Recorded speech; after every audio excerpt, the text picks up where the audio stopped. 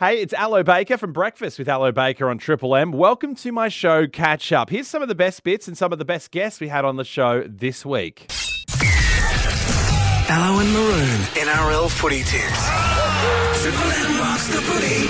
Thanks to Autobarn Dubbo. Thursday morning, new round of qualifiers this week. Maroon, I don't see my Sharkies anywhere on the list, and there must be some kind of mistake. Yes, well, mate, they did their best this year, didn't they? Unfortunately, they were gazumped in the end there by the Gold Coast Titans, which makes me think 8 teams is probably too many teams for the finals. However, mate, if you make the finals, you make the finals, don't you? So they missed out this year, the Cronulla side, but next year they'll have, of course, Craig Fitzgibbon and a whole bunch of big names going to the club as well. So I think the finals next year, I think Fitzy's going to be a great first-grade coach. Not to mention we played Storm last game, so we didn't have much luck there anyway.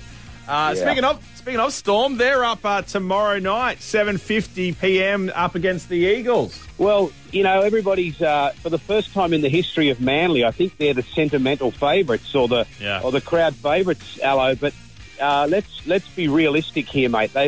In their last 20 games since March, Melbourne have still only lost the one game since March. So they're going to go in. They're not going to underestimate Manly.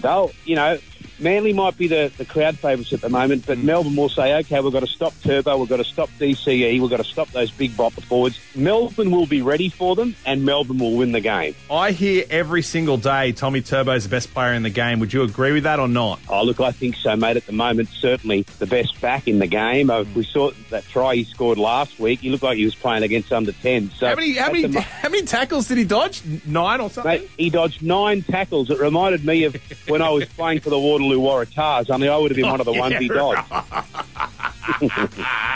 You're right. You were playing juniors. All right, let's talk about Roosters Titans. That's coming up on Saturday. Yeah, well, I'm going to go the Roosters here. They get back Victor Radley. They get back Jared Warrior-Hargraves. I think the Gold Coast Titans have made the finals. You know, they've played their grand final getting to the final. So I think the Roosters will just be too experienced in key positions and too good. Now, I'm interested to hear your thoughts on this. Your Bunnies are taking on the Panthers. Last time they met didn't work out for them. No, and look, I'm a little concerned that the Bunnies are underdone. If we look at the last 12 games, the only hard game they've had is that Penrith game, and they lost that game. So, look, this game could go either way. Look for Cody Walker to have a big game in a big game. That's what South need. Cody Walker to turn it on in a big game. So some big matchups in this one here too.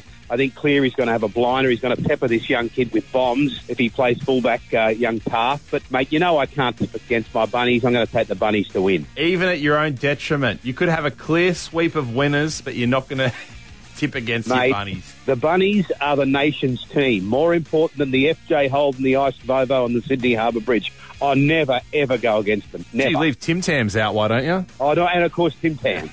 Sunday, Eels taking on Knights. Well, this is going to be an interesting one. Now, look, Mitchell Pearce might be the difference here. Mitchell Pearce is a big game player. Like, he's a bloke who's been there and done that in grand finals, in prelims, in finals. Kalen Ponga's a big game player as well. But Parramatta, of course, get back Mitchy Moses and, of course, that big bopper Junior Paulo's coming back into the side, Gutherson. Going to be a good game. I think a high-scoring one, and I favour Parramatta just. Only 4 games this weekend. If you could only watch one, what would it be? It would be the nation's team, the South Sydney Rabbitohs, taking on Penrith. There it is right there. Maroon, always a pleasure. It's D-Day for your Bunnies, and I guess next week we'll know, within a couple of days, we'll know if they're going to go all the way or not. Well, exactly, and thanks to the team at Autobarn Dubbo. Now they've sent me down some high-quality oil to put into the Camaro. These blokes need to realise I wouldn't even know where the oil goes. Well, I would, but it's been a long time since I've done my own oil. But Autobarn, I'm going to give it to my guy, and he's going to put it in for me. Just weaves in there that he eats caviar and drives a Camaro, doesn't he? Mate, I eat Devon and drink cordial. That's Aloe and Maroon's NRL footy tips. Thanks to Autobarn Dubbo. Tomorrow marks the tragedy, the 20-year anniversary of September 11 and those horrific attacks. Right now joined by Michael Usher, who was at the time a Nine News journalist at Ground Zero there in New York City. Michael, welcome to the show. And can you believe it has been 20 years already? No, not at all. It's crazy. It was only about a week or so ago it dawned on me that it was 20 years. And to me, I think for a lot of people who watched it all as well, they're images that are seared in our minds, and it does seem like yesterday. And so much changed then. We're still feeling all the effects of that day right now, aren't we? Yeah, well, anytime we fly on a plane anywhere, the amount of security we've got to go through, regardless of where we are in the world, but especially in America. The world turned that day. It just set off in a different direction. And, there was a lot of innocence destroyed on that day when those planes hit the towers in New York and the Pentagon and then crashed into the farm field. America was under attack, but the world was too. I mean, America's democracy, its very bedrock of all of its principles and values, was attacked. But then we went to war, and we joined in on that as the coalition of the willing. Remember that term that was used back then? Australia was part of all of that. And that led to Iraq, it led to Afghanistan, and it led to almost 2 decades of random, terrible terrorism right around the world. So it definitely turned that day. And like I said, we're still feeling the impact of all of that. That's terrible. I mean, I remember reporting it at the time when I was in New York, and it was very overwhelming. I think it was very overwhelming for anyone watching it, but it was very overwhelming just standing there trying to put into words, articulate words, what I was witnessing. And I've written a few times since that really it wasn't great reporting. It wasn't great journalism. What I saw, what I heard, I just said, because it was all too overwhelming. It was all too fast, and it was largely incomprehensible what had happened. And we were in shock. I was in shock. I think people watching it were in shock, late night back in Australia when it was all starting to unfold. And it was a very difficult time. And just the catastrophe of that amount of death at once, I think that's the thing that I can't get out of my mind. Those thousands of people who, sadly, many of them who vaporised in the terrible collision of the planes into the towers. Just atrocious. It's got to be a terrorist attack. I can't tell you anything more than that. I saw the plane hit the building. And this is a strange thing to say. I've been to some places where the death and suffering was right in my face and much more palpable and raw.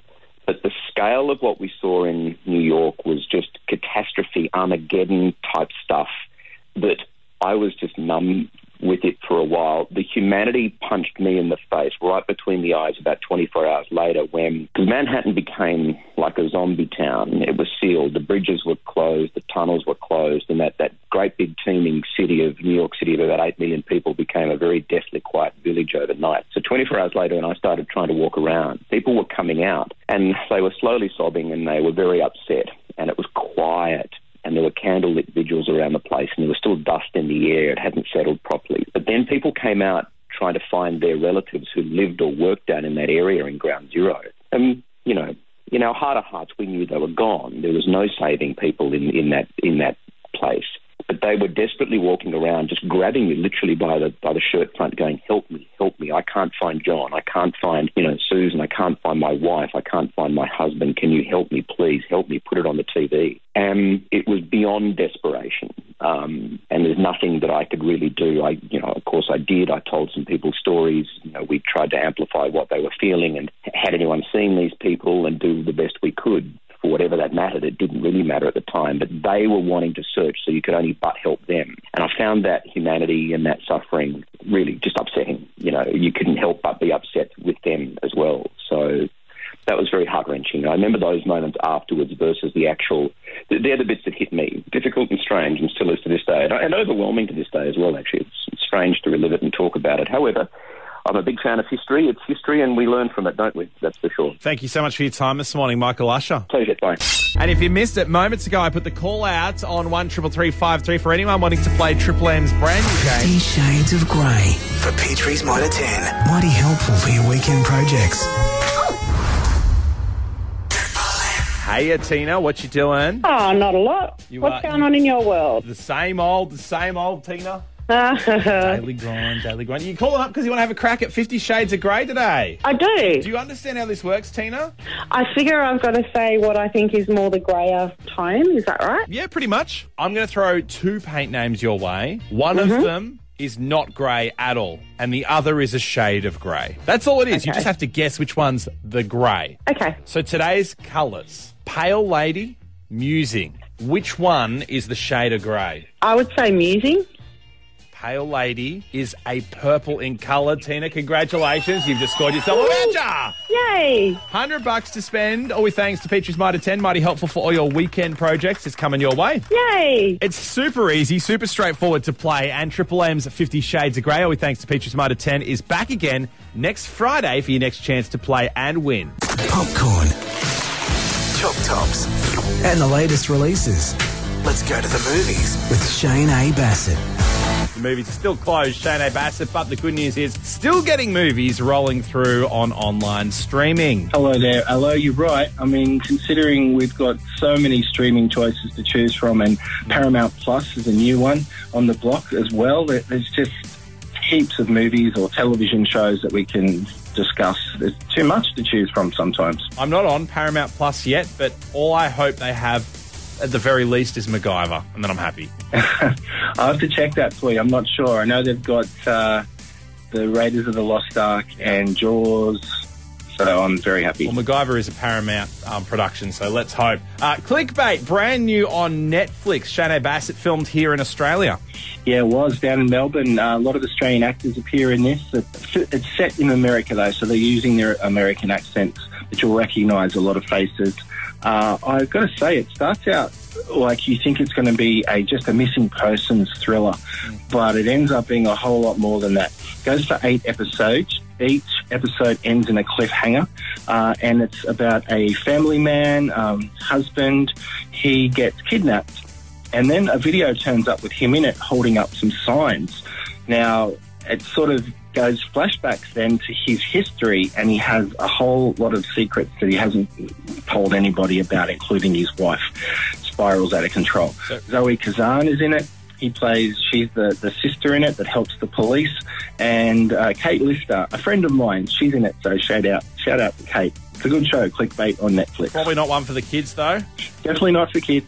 No, our two shows today are definitely not for kids, and Clickbait especially is got some adult content that you don't want kids to see. Yeah, well, speaking of the other movie you want to talk about, The Voyeurs, I assume by the name it's definitely not suitable for kids. Yes, Voyeurs, as in I'm watching you, Allo. Yeah. I know that sounded creepy. I won't say that. It is an interesting film, but I've got to say, you're watching it and you're thinking, oh, would this really happen? Yeah. However, it's about a young couple. They're in a new apartment, a bit of a high-rise building with big windows so they can view all their neighbours and see what their neighbours are up to. And they focus on this couple across the way, and they're doing questionable activity each night.